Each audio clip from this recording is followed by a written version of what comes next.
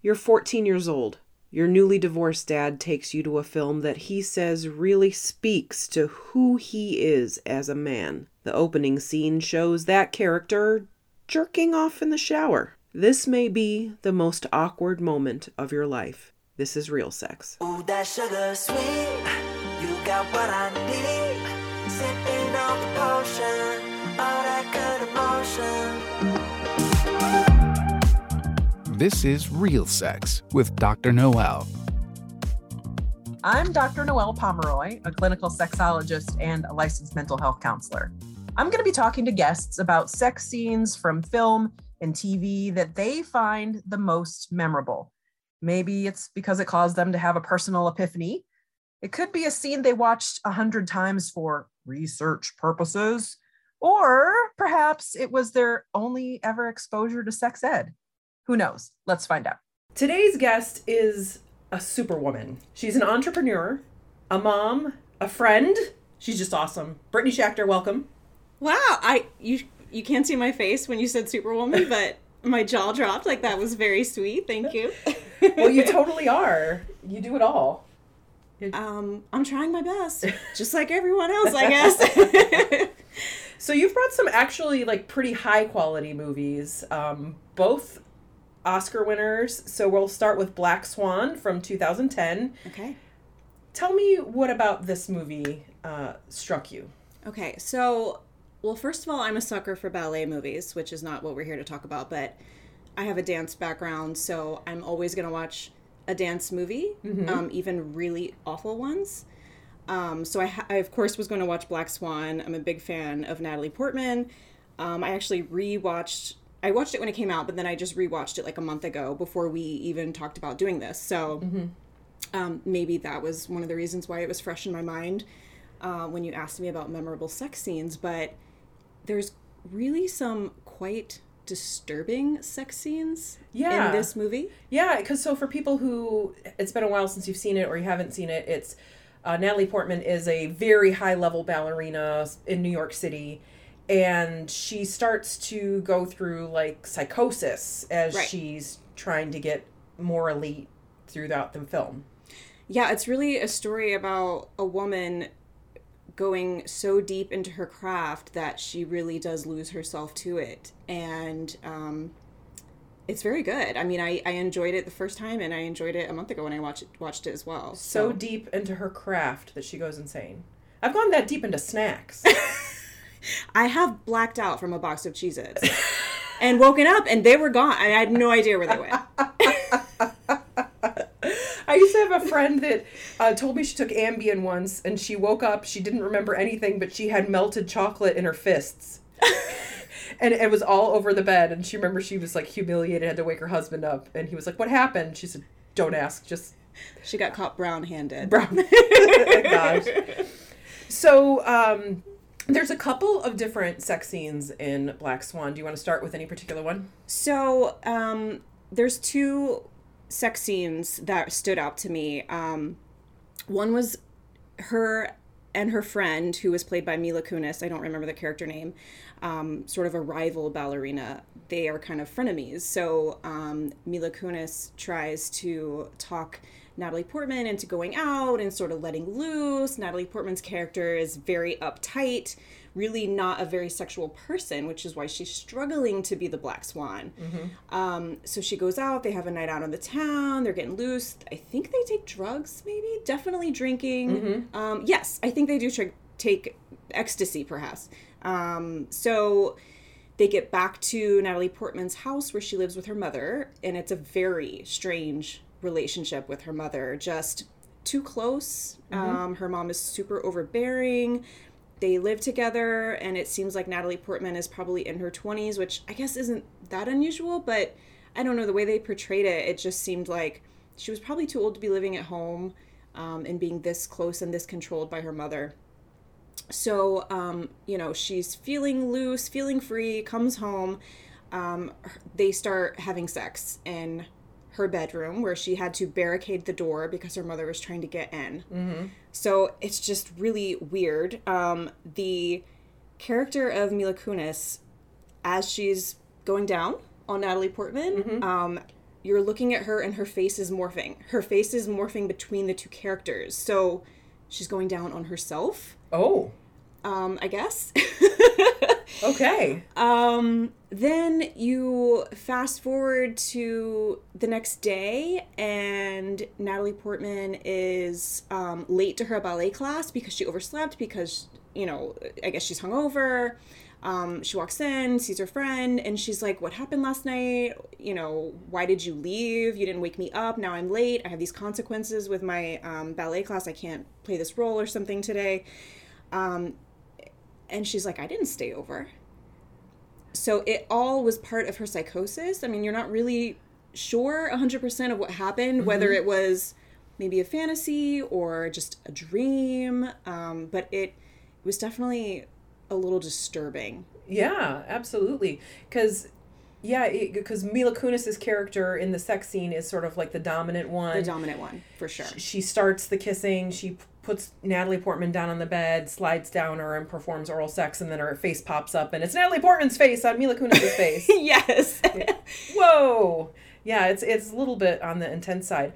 You know, one of the things that I like about this that I feel like applies to so many of my clients is that when you mentioned earlier that her character is not very sexual, I find that a lot of like really high performing women who are either excel very much in their craft or in their lives, they sometimes do it because they kind of vibrate at a higher frequency. Some people might say high strung, uptight, type A. Okay. And they spend a lot of time between their ears, like in their head, planning 75 steps ahead, worrying about three things that happened 10 minutes ago, very little time in the present. And so they don't have a much connection with their body. So they don't have an opportunity to let sexual feelings in because they're so busy in their head, they don't feel their body a lot of the time. Yeah, because a lot of what happens with sex is you have to let that stuff go. Absolutely. You can't, I mean, I know a lot of friends and myself, like if I'm stressed out and thinking about other things, I'm definitely not in the mood, or I'm going to have trouble climaxing maybe if I've got like too much clutter in my head. That makes a lot of sense. Yeah, so I think the fact that it's important to see that her character took ecstasy, so she was able to like let those walls down, all the inhibitions down, and that's what allowed her to be sexual in that moment. And so we'll see a lot of people who they might take an anxiety med to help with that. Sometimes people have a drink or two, smoke a little weed, or maybe just go on vacation, and maybe like 3 or 4 days in, they're like, oh, I'm actually having sexual urges. Let's get it on. Yeah, that I haven't felt in a long time. And it's because that noise in their head quiets down a little bit and they're able to let go. Okay, so interesting. Yeah, I think Natalie's character is a really good example of that. It doesn't mean that if you take ecstasy, well, maybe if you take ecstasy, maybe whoever you're having sex with, their face will morph into your face. I don't know. I don't know either. So Maybe it's just a very elaborate masturbation fantasy. I don't know. But it was a very creepy scene. It was very creepy. Not as creepy as the other scene. Yeah, tell us about that. So, she, again, has a very strange and overly close relationship with her mother. Yeah. She's being encouraged by her dance instructor to let loose a little bit, find her sexual side. The white swan is pure and innocent and sweet, which she plays that role very well. The black swan has a obviously dark side, which she has to tap into to play this role effectively, and she's struggling. So, which, you know, an aside point, I don't know that your dance instructor encouraging you to masturbate would go over really well in 2021. It made me cringe a little bit with that scene for a totally different reason. So she has been encouraged to find her sexual side, go home and masturbate. So flash forward to the scene, she wakes up in her bed and she's in this very juvenile looking room. So set the scene, it's a twin bed, it's got pink frilly covers and bedspread, and there's teddy bears all over the room. I mean, it looks like a room for a 9-year-old girl, not a 20-something-year-old woman. So she's in her room, she wakes up, she you see her hand slowly reach down. You see that she starts to masturbate. You see she's starting to really enjoy it. She rolls over. She's doing like some sort of hip thrusting movements. She's getting into it. She rolls over. Oh, Mom is sleeping in the chair right in my room. And it is just shocking. Oh, wow. That's really jarring. So, yeah. I think for me, I don't know if everybody's had this experience, but I definitely had the experience of being caught masturbating as a young child. Mm-hmm. So I think maybe that was why that scene was like extra cringeworthy for me, because I probably discovered that younger maybe than usual as a kid, and definitely had that feeling of like, Mom walks in, what are you doing? You need to stop, which... I don't know why they couldn't just let me finish. Like, come on now. Come on, Mom. But, yeah, it's just that feeling of, like, shame, and are you, as a kid, like, you don't really know what's going on. You don't really realize that this is something you do in private. Maybe other people shouldn't see you do this. I don't know. It's just a really weird, shameful feeling that I experienced as a child, and of course nobody ever wants their parents to see them doing that. So, absolutely. And I don't think she knew that her mom was sleeping in the bed or in the chair next to her when she started this. Right. So it was very startling, and thank you for sharing your personal story. Oh, hey, no shame in my masturbation game. No, not at all. What I liked about this scene, as far as like something clinical that occurs to me, is that I think when a lot of people who either don't masturbate or perhaps men think of women masturbating, they're always thinking of insertion, like dildos and, vibrators and stuff. And, Natalie Portman's character is sort of like, she's basically humping her hand, or there might even be a pillow under her. Yeah, it's unclear, but... Which is a very, like, that is how a lot of girls actually start their masturbation, is like laying on their stomachs and then realizing if they move their hips in a certain way, it actually gives them some sort of pleasure. And so that's actually, from what I understand, like the most common way that women will masturbate is with just an item that's in their bed, under them, or their hand, but there's not necessarily like sex toys involved. So you actually took it another level, because I recognized that like her room is in this incredibly juvenile state, but maybe her sexuality in general was also in this incredibly juvenile state where you're almost discovering it, and you're humping your pillow or something. Yeah. I've even talked to parents who find their really young children, maybe 4, 5, 6, humping things because it feels good.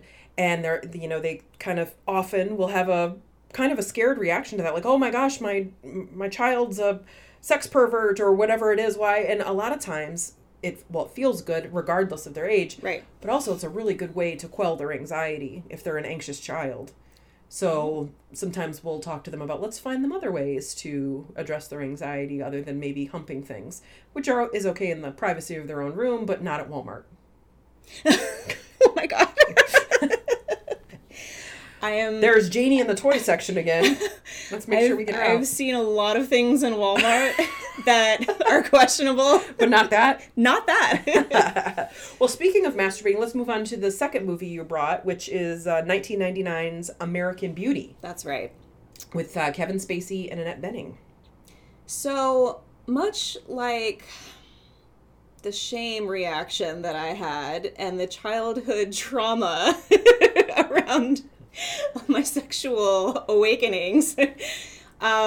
So in 1999, I was 14 years old. My parents had been separated for a while, actually. So since I was 2. However, my father had recently gotten divorced from his second wife. I would say I've always been fairly close with my dad in a really healthy way. I'm just going to throw that out there. But he took me to see this movie, and it's a great movie. Yeah. I mean, I actually haven't watched it in a while, so I don't know how it holds up to today's standards. However, I thought it was fantastic at the time. So he took me to see this movie, and he had seen it before, and he thought it was really great.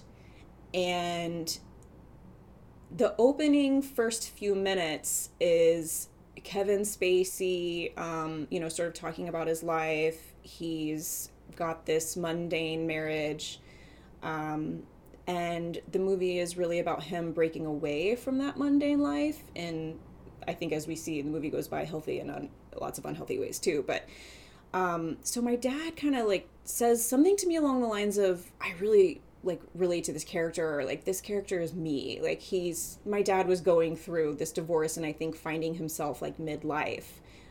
He was probably in his late 30s, almost 40 at the time. So he tells me this, and then 2 minutes into the movie, Kevin Spacey is masturbating in the shower. And then he leans over again and says, "Oh, I mean, not like that."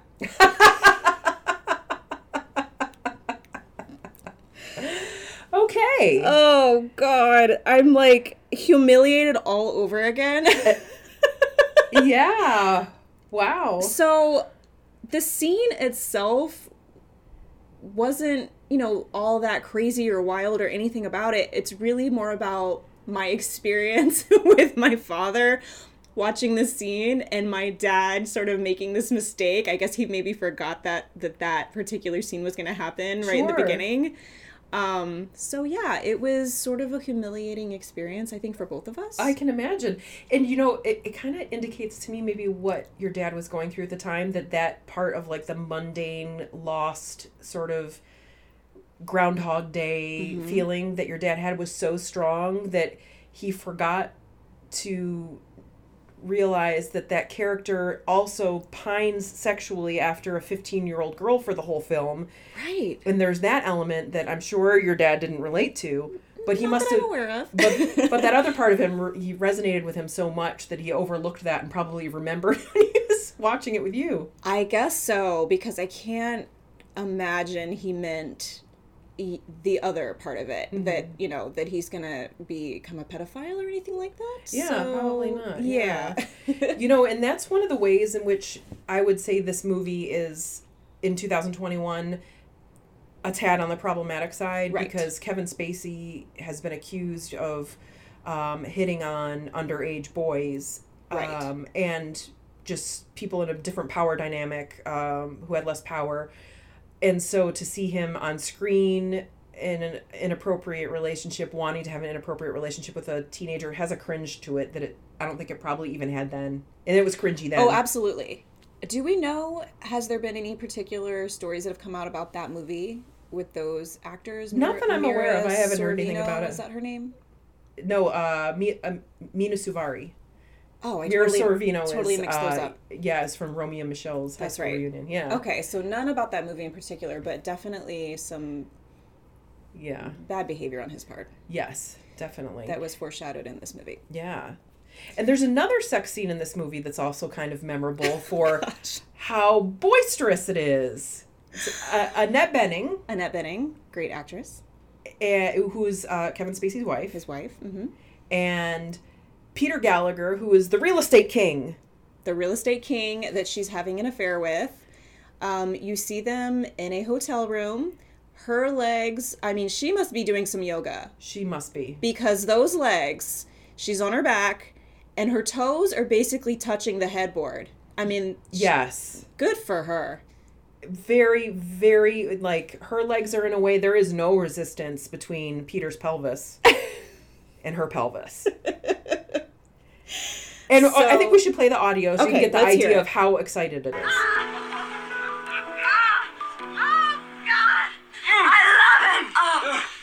You like getting nailed by the king? Oh, yes, I love it.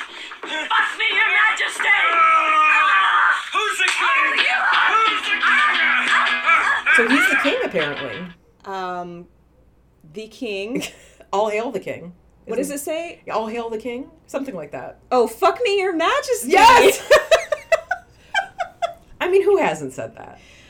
You know what? I think I'm going to say that the next time that I decide to get it on with my husband. He's probably going to enjoy that line. Yeah, what's so disappointing to me is I like Peter Gallagher. Mm-hmm. I loved him in the OC. He was While You Were Sleeping with Sandra Bullock. He's a nice that was douche a in good that.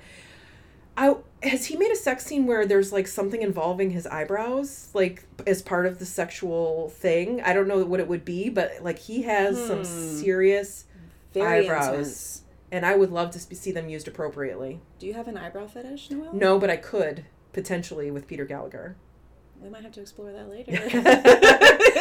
But one of the things about the scene, besides the very loud, boisterous, excitedness, verbal segment or portion of it, she has her legs wide open All the way up. Yeah, so there is no resistance. So we're getting, like, in addition to like pretty significant penetration we have going on there, she's probably also getting very intense clitoral stimulation from his pelvis, because there's nothing potentially blocking his pelvis from stimulating her clitoris, or clitoris, however you want to say it, which would explain why she's so willing to praise the king. I mean, I'm going to start doing yoga. I don't know about you. Well, you know that, like, there being nothing in the way and women spreading their legs like that is one of the reasons that people kind of like the idea of a sex swing or a sex sling, how people will call it. Okay. So it's when someone is actually held off of the ground and their legs are spread apart, and so that their partner can actually be underneath them and insert from underneath, and there's no resistance. So that's actually apparently a really positive feeling, and you can access all parts of the genitals very, very easily. God bless the sex swing. That sounds like a great time. You know, the thing is unless you're really handy around the house and you can, you know, find a stud, not for the sex sling, but in the ceiling to put it in, like, I feel like, do you ask a handyman to come over and say, like, could this hold somewhere between, Yeah. you know, can you put the stud in the ceiling? And is it removable? Because I'm not sure how I would explain that to my kids if I couldn't take it down. And then would they think that they could use it as a regular swing? Because, again, talk about, like, parent-child humiliating experiences. If they realized one day they were swinging in mommy and daddy's sex swing, they're really probably not going to be happy with me about that. One of your kids is going to be on the playground in the regular swing and like, this one looks a little bit different than mommy and daddy's. Usually he's under her. Oh gosh, the teacher is going to call me. Ma'am, we need to have a conversation.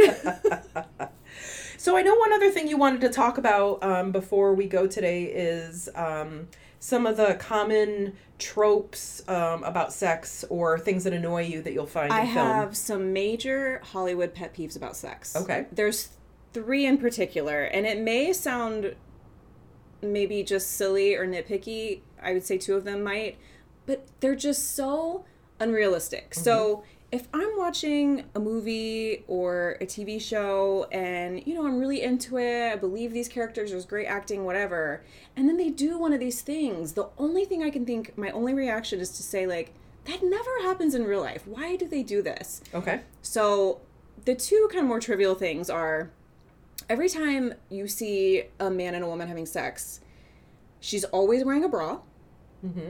And whenever they get up from the bed, she's always clutching the covers over her breasts. Yes. Every single time. I cannot think of more than a couple of scenes in maybe like the HBO or Showtime shows where they can show a little bit more. I just, you never see that. And it's just so unrealistic. I mean, first of all, I take my bra off the second I get home. I mean, the second I get home, I reach my hand back, unlatch that bra, let those titties fly, because it is so uncomfortable. I do not want to be wearing a bra. So I'm not wearing a bra at home, like, especially when I'm having sex. I'm just not going to be wearing a bra. Okay. I don't know. I don't know if that's normal. Because you would have to put it back on in order to have sex. It'd have to be put back on. If I'm home, they're hanging loose. Yeah. So I think probably part of that is because they can't show breasts on, or the actress doesn't want to show her breasts. And I get that. But to me, it's just, can we find another way to make this scene shot in a way where it's more realistic? It's just more realistic. It's just so unrealistic to me. Yeah. You know, the thing that kind of similar to that I notice is they'll show sometimes like the part of the sex scene, and there's no part where you saw a condom being put on. Never. but then, like, the woman and the man will just fall asleep in bed, and I'm like, does she just have semen, like, running down her legs? You're gonna get a UTI. And, like, why is there not any cleanup going on? You have to go pee. You have to go wipe yourself. Yeah, so that kind of, it can be quite messy, and I just imagine, like, that part's kind of often left out. That part is definitely, although that bothers me less, I don't know why, because I'm like, hey, if she doesn't know better, she's going to learn if she gets that first UTI, you got to pee after sex. But the bigger one that really bothers me more is you'll have a sex scene where, there's kissing, maybe it gets, deep kissing, and then maybe there's 12 seconds of foreplay, and then they have sex, and then 30 seconds later it's resulting in a mutual orgasm between a man and a woman from penetrative sex. Yeah. Okay. Never in the history of ever has that scenario really happened in real life. Well, imagine all the people who in their real life don't have the patience to actually do foreplay in order to have sex. And then imagine how many of them probably direct films and movies and TV, and then they just completely skirt over that part. I mean, it just... Yeah. I feel so bad. Like, because I guess I'm just imagining myself in the scene with these women, and I'm like, no, give that woman an orgasm. It's not going to happen from 12 seconds of penetrative sex. Yeah. I mean, it can under some circumstances. There are some women who can fire pretty quick. Wow. It's an impressive talent, but it can happen pretty quick.